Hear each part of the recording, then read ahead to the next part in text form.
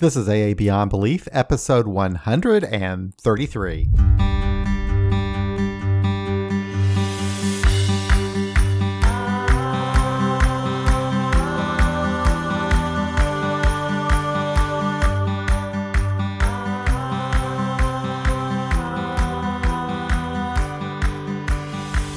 I recorded this conversation with Barbara G. a couple of weeks ago, and I think you're going to enjoy it. Barbara is from Maryland and has been sober since 1983. She says the God bit gave her trouble early on, but she learned how to interpret the steps in her own language in a way that made sense to her. There's a lot that we're talking about here. She talks about Jim Burwell. She talks about the Lord's Prayer. We talk about the future of secular AA, unity within AA, and more. I think you're going to enjoy this one. Hello, how are you? I'm fine. It's nice to have you here. You know, I forgot where you're from. I'm from Maryland. Oh, how nice. So you're real close to where the convention's going to be, the International Conference of Secular AA, Yeah, that is not far. So we'll see. I have not been able to attend any of those others because of scheduling conflicts. I just haven't. Yeah. So we'll see what works out. Life happens. Oh, yeah, I know. I don't know. This year they're having the International Conference of Secular AA and also the AA International Conference. And people are wanting me to go to both of them, but I don't know if I can. You have a cat. This is Simone, and she wants to participate. She can. I have a cat, too. Now, I have two cats, and one of them is really mean, and she'll jump up on my desk sometimes, and she won't let me use my keyboard or mouse. She'll start. Well, she's jealous. I know. She wants when people call me, she talks on the phone. So that's just the way it is. And, but anyway, so we'll see how I don't know. It's way down the road. I'm really big on one day at a time. Really big on Who knows that what's going to happen? That you're right. Yeah. Okay. So we're here to talk about you. We're here to do a podcast about you. And why don't we start with you? If you can just go into your story and we'll take it from there. Yeah. I've been sober for 36 years. I came from an alcoholic family. There were two alcoholics in my family, one of whom was on Skid Row in New York. So we're talking low bottom there. He survived because my mother stopped him from drinking. So she was an unrecovered Al-Anon. She had control of his money, so he couldn't drink. So that was the family history. And my mother was very angry because she couldn't control the alcoholics in her life. So I didn't dare drink at home. I did not start drinking until college. And I was a socially awkward introvert away from home for the first time. And the way to fit in was to drink beer. I don't like beer. And but I figured out early on that once I got through the first beer, it didn't matter after that. I would just continue drinking. So I learned to chug the first beer so I could get to the drunk part faster. And what's amazing to me that first year of my drinking career, I don't have a really long one, but is that I could drink so much and mix any drinks and never get sick and never have a hangover. That just totally blew my mind that first year. That changed. And I also noticed a definite increase in tolerance with only a few months' time. I mean, it was amazing to me. I didn't know any of this stuff until I came into the rooms. My sophomore year of college, my drinking got moderated because I met my husband and I fell in love, just like what the big book said. How about that? And what a concept. And we've been married almost 47 years. And thanks to recovery, we are still married. I don't know if my marriage would have survived had it not been for a long-term recovery. We got married my senior year, and he had to go to another location to graduate school. And so I was left by myself, and I got depressed. And so I started binging, and particularly on weekends, that was always a big problem. And I almost failed my final semester of college because of my drinking. One day the professor called me in, he says, "You're going to fail this class." And it's amazing to me about how powerful denial is. I was a scholarship student. If you don't do the work, you're not going to pass the class. I was totally oblivious to that because of the drinking. So I did make it through, but it was by the skin of my teeth. I have had a family. I have family history. There's mental illness along with that, and my mental illness is depression. My first depression was when I was 8 years old, and that's a major trigger for me for drinking.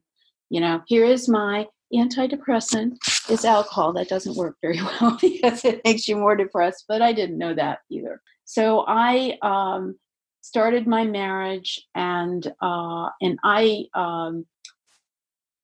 at a certain point there was I became seriously suicidal. I was drinking, and all of my addiction started out with an eating disorder in childhood. And so I was doing both. And for me, alcohol and the eating disorder are linked. I can't do one without the other being a problem. I mean, I have to be in recovery in both. And my sponsor at the time was very, very insightful. And she knew that I was suicidal. And she knew probably intuitively that I had the means to kill myself. And she asked me to call her in 15 minutes. And what happened was I threw away the pills. So I knew that they would kill me. I mean, there was a severe health crisis in my family during this period of time. So that just made everything worse.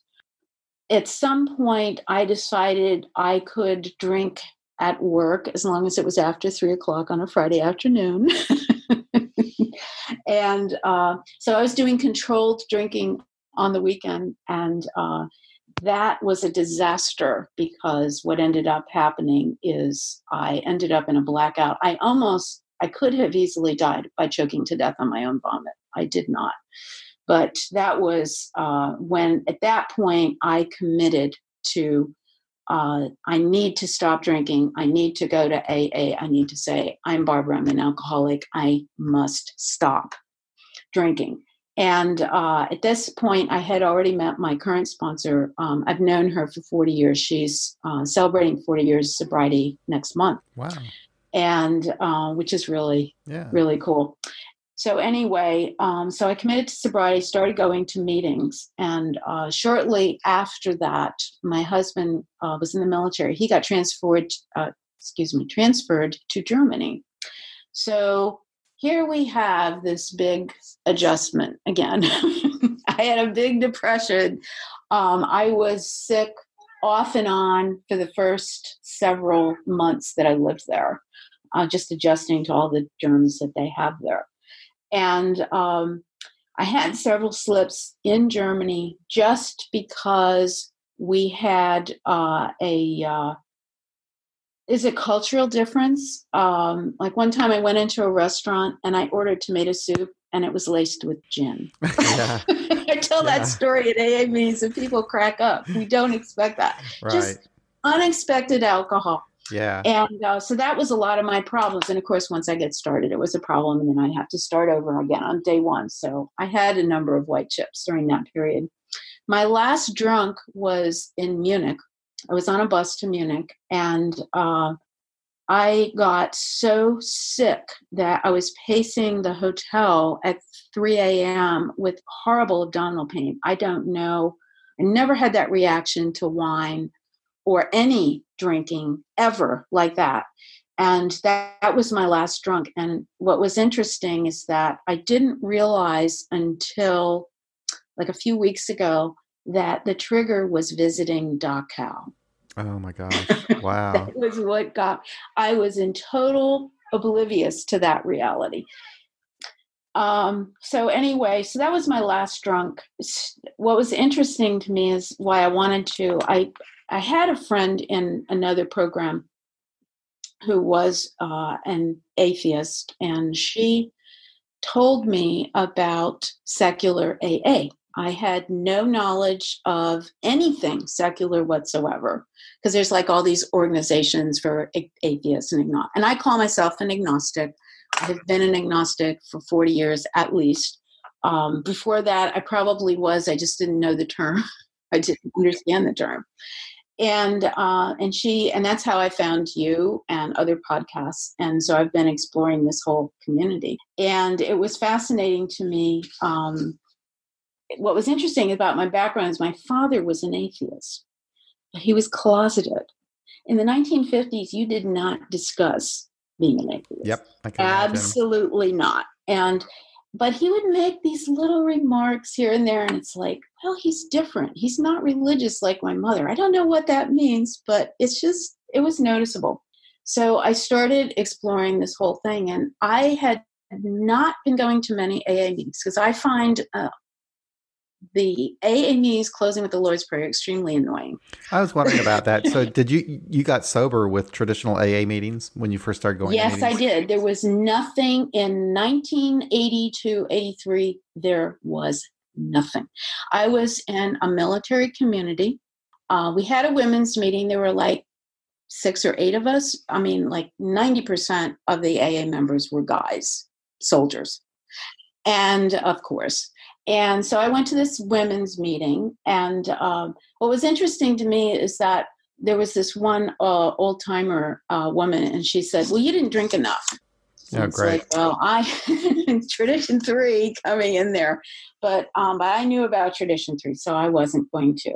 So I was going to traditional AA meetings and talking to my sponsor, who I've known all this time. And in later years, maybe after the first couple of years, I wasn't going to as many because I was just uncomfortable.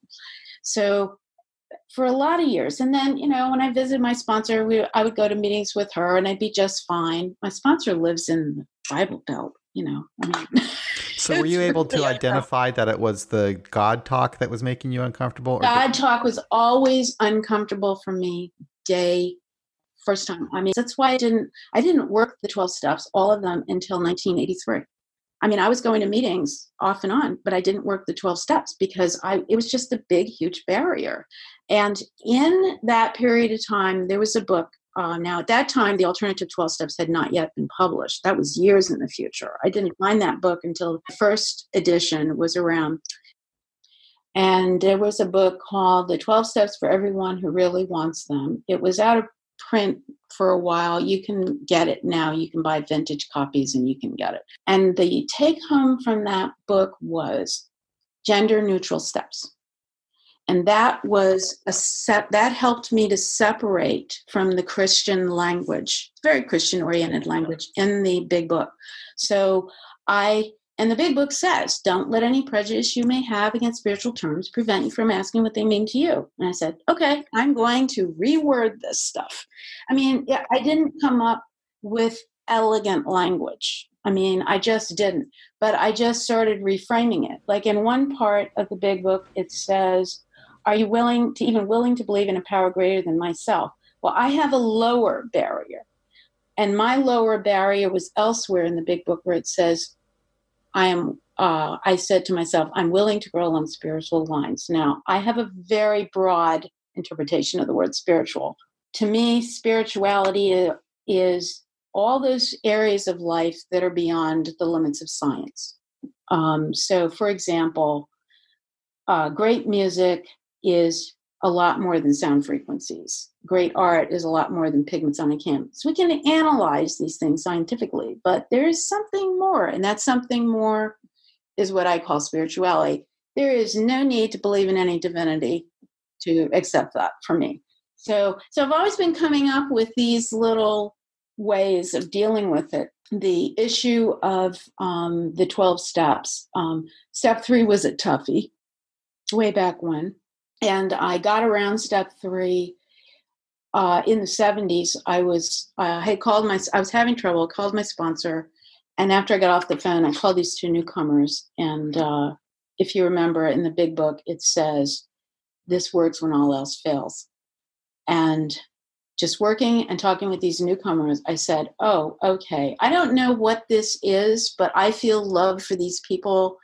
And this, I can trust that. And so that's how I did step 3 way back when. So it's always been this figuring and whatever and separating. The separation from Christianity took me a very long time. I've been very close mouthed about it. For me to come out on this is like huge. this is this is just huge. I mean, I was really hesitant to email you for months because of just coming out. But I believe that it's really important to people to hear that the 12 steps work perfectly fine if you don't believe in a divinity. Yeah, that's really amazing to me that back in 1983 that you found a book and that you already started looking at the steps in your own language and reinterpreting them, really, which is really pretty much what pretty much everybody has to do anyway if they're going to work the steps. I also like that line in the big book that, we should ask ourselves what spiritual terms mean to us, not necessarily what they mean to Bill Wilson or Dr. Bob or the guys who wrote the big book, but what do they mean to us? That's pretty much how I kind of approached it too. I was a little bit different than you in that I think I was probably agnostic or atheist, didn't really think about it or know about it. But when I got into AA, I just kind of fell in line. So I tried to rationalize in my head what I was hearing, and then I would regurgitate what I was hearing, and so I just kind of learned the lingo and went along with it, And I guess that was okay, but I it wasn't until many years later, and it's really even now, I'm realizing to what extent I found myself just conforming to what was being done in the meetings, and that's kind of what I did. I did in a way, but what I did was I stayed silent. Now, I reread Burwell's story in the big book recently. And I also read his story that was reprinted in Big Tent recently. In fact, when I said, I got to read this. And what it seemed to me what he did not say, I fell out of bed and I came to believe. He didn't say that. He just stopped arguing. That's what I got from his story. And it was silence. And so if I don't agree with something or I don't believe something, I don't talk about it. I just stay quiet about it. I look for the areas where I relate rather than get all hung up. And I've had my angry times. I mean, I don't think you can be agnostic or atheist in this society and not have your anger. I mean, I have it. Especially in AA. Yeah. I mean... But it's what's Did you notice it over time from the 1980s to now? Did you notice like it was becoming maybe more rigid and more religious, or do you think it's pretty much the same? I think I heard you talk about that recently, and it's probably true, and I think it's because AA goes along with an increased rigidity in society. I think because AA is part of society. And so it doesn't surprise me at all. And yes, and I've been pushing back against a number of people who they want me to fit into their box and I just won't do it.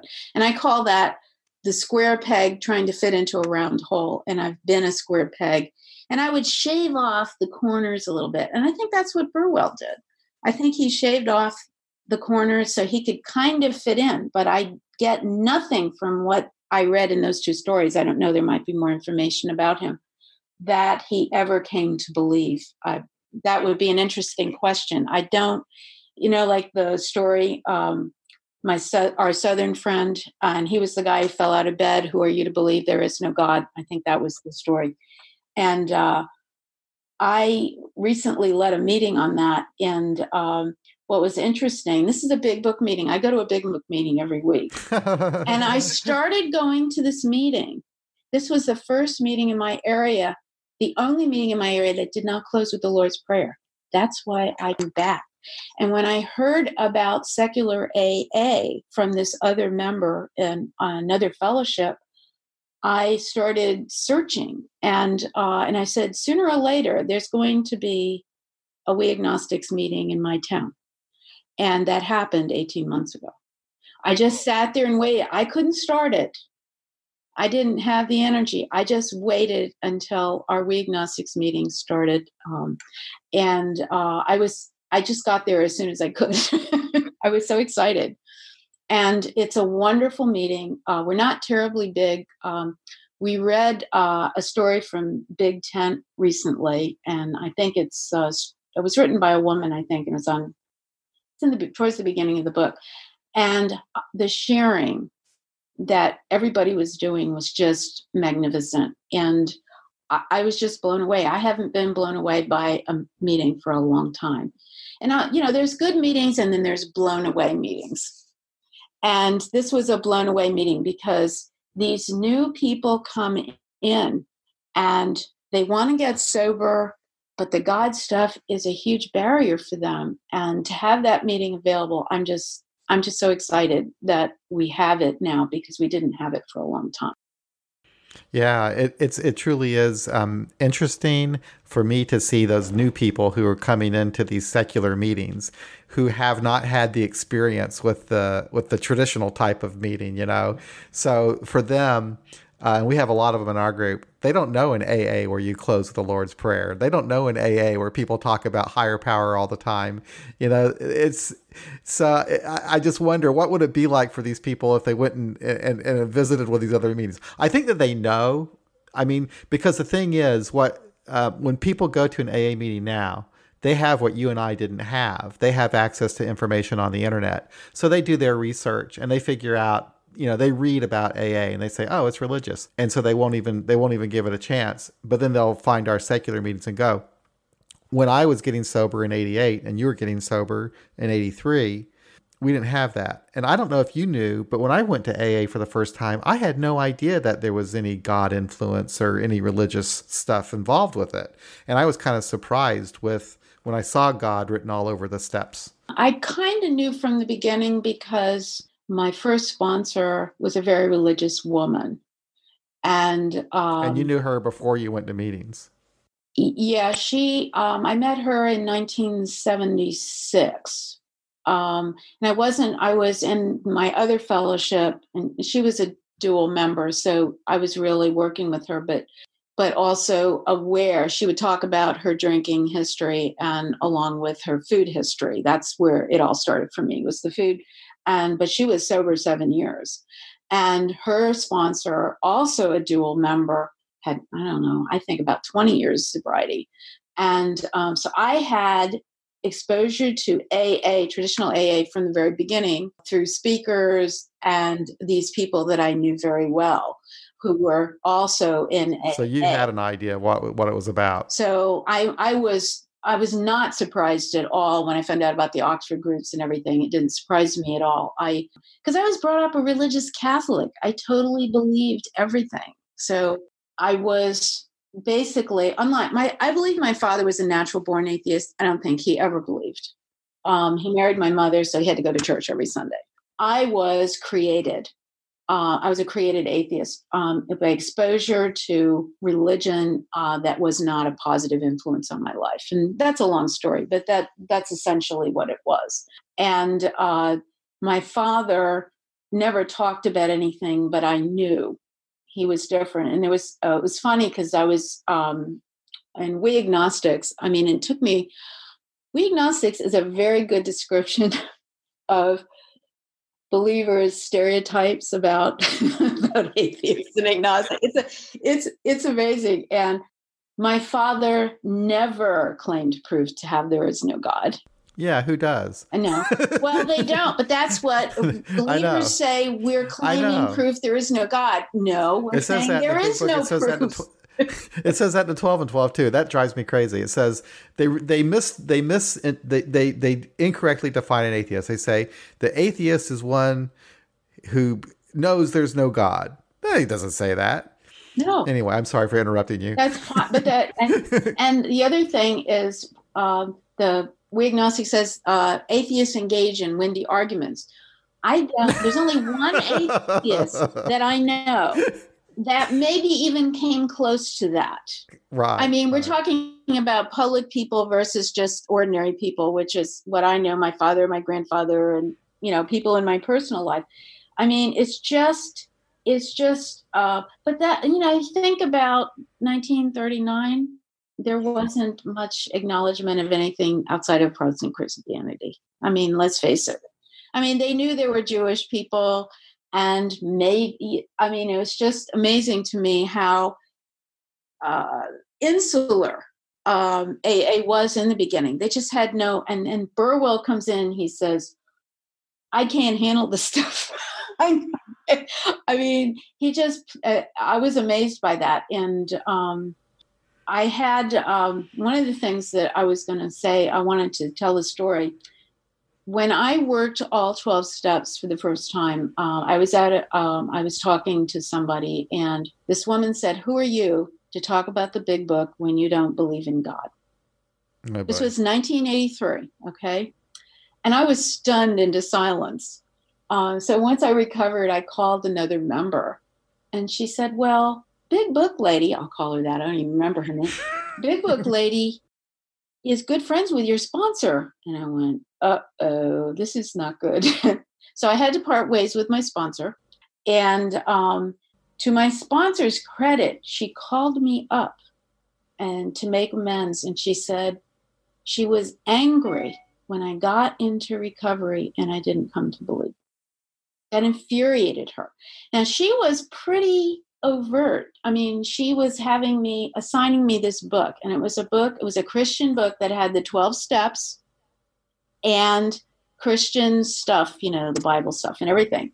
And what I was doing was reading this book and skipping over the Bible stuff. I mean, and just politely ignoring her. And she didn't say anything to me until this whole incident with this other person, her friend, came up.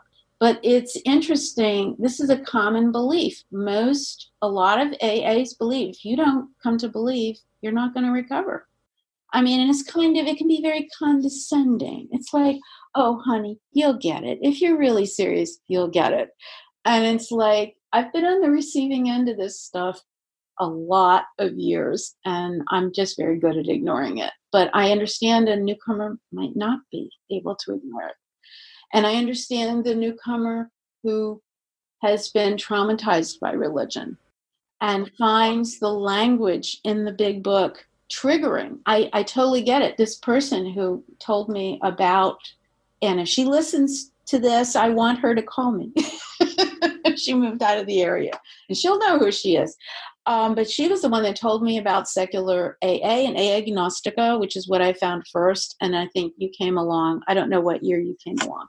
But this whole idea that you've got to do it a certain way. There's one right way to recover. That's what the attitude is. I went to the 2010 convention in San Antonio, and I went to the We Agnostics workshop. There were like probably 200 people in there. So I was there, and they had 3 panelists, and they all started out as atheists and came to believe. And after the workshop was over, I was talking to somebody in the hall, and I said, "That doesn't represent." It's not a representation. And AA has been I think they've been dragged kicking and screaming into acknowledging that there are people who just don't come to believe, and they can be sober for lots of years. I think that is just that idea is just now becoming more accepted. In my time in AA, it wasn't. In fact, I remember I've had a couple of sponsors. They'd tell me that the atheists were angry. They were the most angry people they ever knew. And one sponsor told me if I ever became an atheist, he'd have to fire me. That was the kind of language I was hearing, about non-believers in AA. Isn't that weird? It's not weird. It's totally unsurprising to me. Yeah, totally. I mean, that's what the literature says, doesn't it? It says in the we're savages. We have windy arguments. Yeah. Well, I mean, look at what Dr. Bob said at the end of his story. Oh, that's right. If you're an atheist, I feel sorry for you. That's right. He does. It's like, one of the things that was fascinating, I think the person who was talking about the history of secular AA or secular people in AA, and I actually reread the book about the history of AA by, I can't remember, Not God, that book. Oh, that one. Oh, that what a book. Good book. It was published in in the late 70s. Ernest Kurtz. Yes. Ernest Kurtz. Mm-hmm. And so I was I reread the book maybe a year ago or two ago because it seemed to me, and I'm not sure, and this is an interesting question to put out, it seemed to me that Akron was super religious and New York less so. That's how I remember it. Yeah. There was some tension between the two. Yes. And it seemed, they don't talk about that, but you just kind of have to read between the lines. Because, Bill Wilson read that they mentioned in the big book about religious psychology. Oh, William James Wright of Religious Experiences. Mm-hmm. And he read that, and it was fascinating to me. It was talking about, I think Tradition One comes out of that book, because regardless of what religious belief you have, there are commonalities. And Tradition One, you don't have to agree. You just have to look what we have in common. And we're all on the same ship going down on the same lifeboat, and focus on that. And that's what I've had to do all these years. Focus on how I'm alike rather than worrying about how I'm different. Except for 5 years, I lived in metropolitan areas for 5 years only in my adult life. And I've always been in small towns like I am now. Secular meetings, and I'm thinking Rational Recovery's been around since the 90s. I don't know. But I've never had anything like that available to me. There was a meeting locally, but I think it's gone or it's on hiatus, that last I heard, just a couple of weeks ago. So I don't know what the story is on that meeting, Secular Recovery or whatever. I just don't know what it is. But for those of us who live in small towns, there's not going to be, AA is it. And what has happened to me is that I've always been able to find a meeting that was less dogmatic. And I've always been able to find people who were more accepting and tolerant so that I could get what I needed. AA, 12-step programs in general, got me out of religion. I think I would have remained a religious person if it were not for that. It got me out, extricated me. Isn't that interesting? And I'm not the only one who said that. I've heard other people say the same thing. And so there's this. Why did it? Why? How does AA take you out of religion? Because it gave me the support I needed to get in recovery, and it gave me the opportunity to explore what spirituality meant to me. AA never told me I had to believe.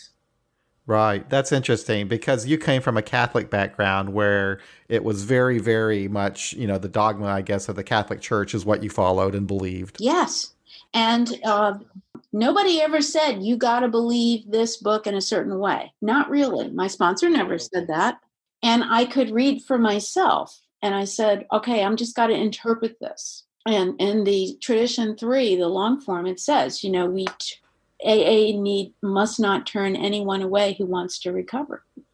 Regardless, no exceptions, no conformity required, no money or conformity. I think that's the language that was in there. That has protected me from those who disapproved of me. And I've had them, and I told you about Big Book Lady. It's like, that was usually it was dirty looks, or bad vibes. That was it. And I just stay away from those people. And I look towards the people who are supportive. And but I did want to, before we got off this, and I don't know how long we've been talking, but I wanted to express my opinion, and you can delete this if you wish. Oh, no. I would be extremely disappointed if secular AA left AA. Mm-hmm. I think I would be too. Believers, there are some believers who want us out. That's why Toronto happened. That's right. There's some believers that want us out, and there's some of us that want to get out too, I'm afraid. Well, there are. I do understand that. And I understand the people who have been, like I said, been traumatized. And I get that. I understand that. But I don't think that's going to benefit the common welfare. I agree. For this to get us out, because again, those of us who live in small towns, AA is it. There isn't going to be a secular meeting for us. It's just not going to be there. So we're going to, if you live in New York or Los Angeles, there's lots of meetings, and it can look like, oh, well, we'll be fine. It's fine here if we get out on our own. And I just don't see that being helpful. And that's a good point there. Hmm?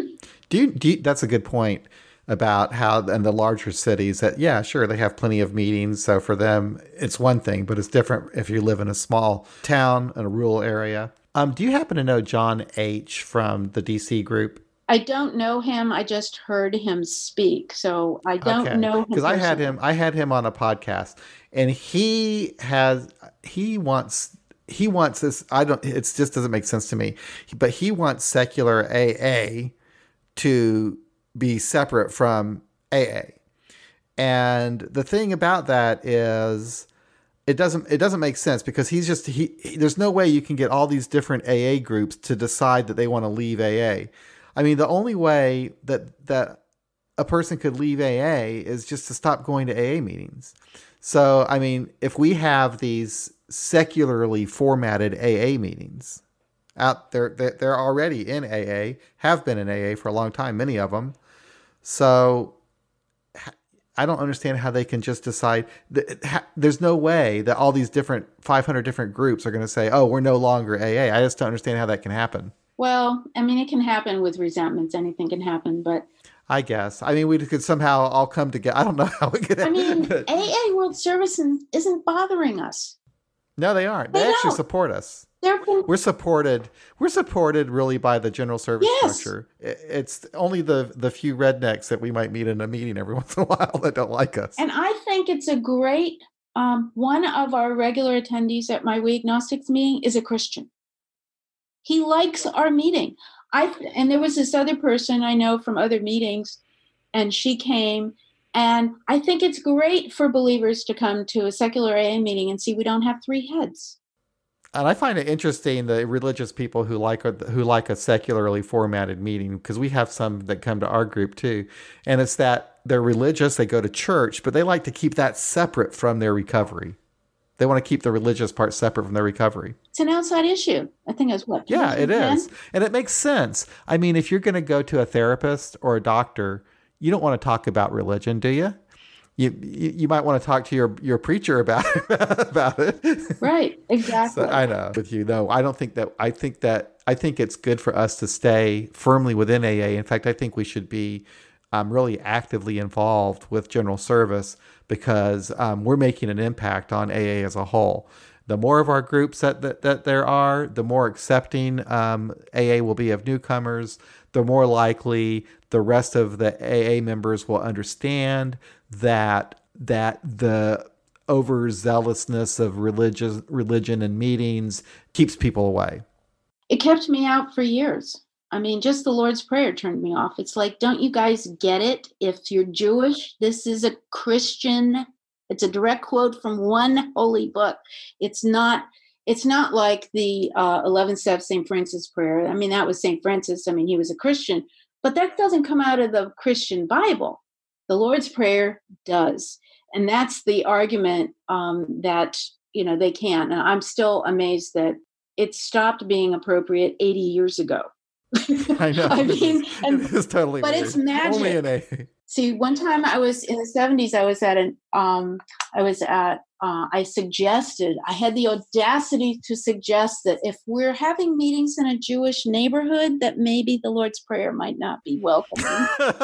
And boy, you would have, they wanted to run me out of town on a rail. I mean, the anger coming at me, because so I said, okay, group conscience, I'm not going to be able to argue. I think that it's healthy for addicts of whatever kind to learn to live with the discomfort of differences. Instead of we're right and the rest of the world is wrong, this black and white thinking, got to have rigid rules, got to control, all of this stuff. And it is uncomfortable. I have two sponsees that are Christians. They are evangelical Christians. And it is not comfortable. Why they want me to sponsor them, I don't know. But anyway, that's not my, But I stay with them because I want to be able to interact with these people without going into starting an argument or a debate.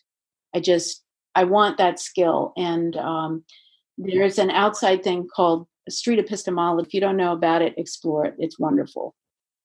So just look at that. It's totally outside. That's a good point. I think about that sometimes because I don't really interact with religious people or even traditional AA people very often because we do have so many secular meetings here. But I think about it sometimes that, it's probably not really that healthy for me as a person and for AA as a whole that we all stay in our own individual silos. And it seems like now that's just the way our society has become now, that we watch the news station that's airing the news from our point of view. We join the Facebook groups where everybody is in accordance to our point of view. You know what I'm saying? It's like we have our own little silos where we only know people who believe and think like we do. And that probably isn't healthy for society as a whole if we're not talking to people that think differently. So that's a good point. Yeah, I it's very uncomfortable. It's very uncomfortable, but I do believe that I really actively want to work on that. And I had this one sponsor. She I was asking her all these questions. Where are you at with this? Where are you at with that? And what happened is she was saying, why are you asking me all those questions? And I said, I want to know where you're coming from. And I said, and she was uncomfortable because I was making her think about why she thought the way she was. And I said, well, do you feel disrespected? And she said, no. So we're still talking. This was months ago. I mean, there are ways. I don't need to get into a debate. I don't need to get into arguments. I don't want to. I can't. I don't want to. And like I said, I go to a big book meeting every week. And it's not that, maybe it's my area. I mean, we're suburban Washington, D.C. area. And maybe that, I think it makes a big difference because if I go to a meeting in the Bible Belt, it's going to be a lot more Jesus there. But I've been to meetings in a lot of places. I've been to meetings in Europe and in Hawaii more recently. And it's fascinating to me. None of the AA meetings I went to in Hawaii closes with the Lord's Prayer. None. But there's a lot of Buddhists in Hawaii. There's a lot of Asians. So it's a whole different thing. And so I just really hope that we do focus on the 12 traditions. And because if secular AA separates and doesn't pay attention to the 12 traditions, they are not going to be happy. Yeah, I agree. I totally agree. And I think that we're here to stay too, by the way. I've really enjoyed this conversation. Thank you so much for agreeing to do this. It was nice to talk with you. Yeah, it's nice to see you. And I hope I get to meet you in person in the not too distant future. Yeah, we'll see. You never know. I travel, and you just never know. Maybe next year. If you're ever in Kansas City, absolutely. And I have a friend who lives there. And she's, oh, do you really? Yeah, she's in regular AA. Yes, absolutely. Oh, cool. So I don't know. She lives like outside. She's not right in Kansas City, but she lives like outside, but she's in that area. So just never know, And unless something strange happens, I will be in Washington, D.C. in 2020 for that convention. I'm on the board of directors, so I think I have to be there. Yeah. But I don't know. They can't really force me. Anyway. And that's in the fall of 2020, isn't it? It's like October. Right. I think it's like in October. It's in November, maybe. October and November. I mean, I don't know of anything right now, but maybe it's October. I think it's October because it's going to be before the elections, which will be nice. And I do have one more thing that I heard many, many years ago, that reality is a power greater than ourselves. That's for sure. That's for sure. And I don't care. And what believers, they may believe in a divinity, but they don't. I have to do the same amount of work that they do. I have to. It's not what I believe, it's what I do. It's the practice. And because I work the program, I stay in recovery for all these years.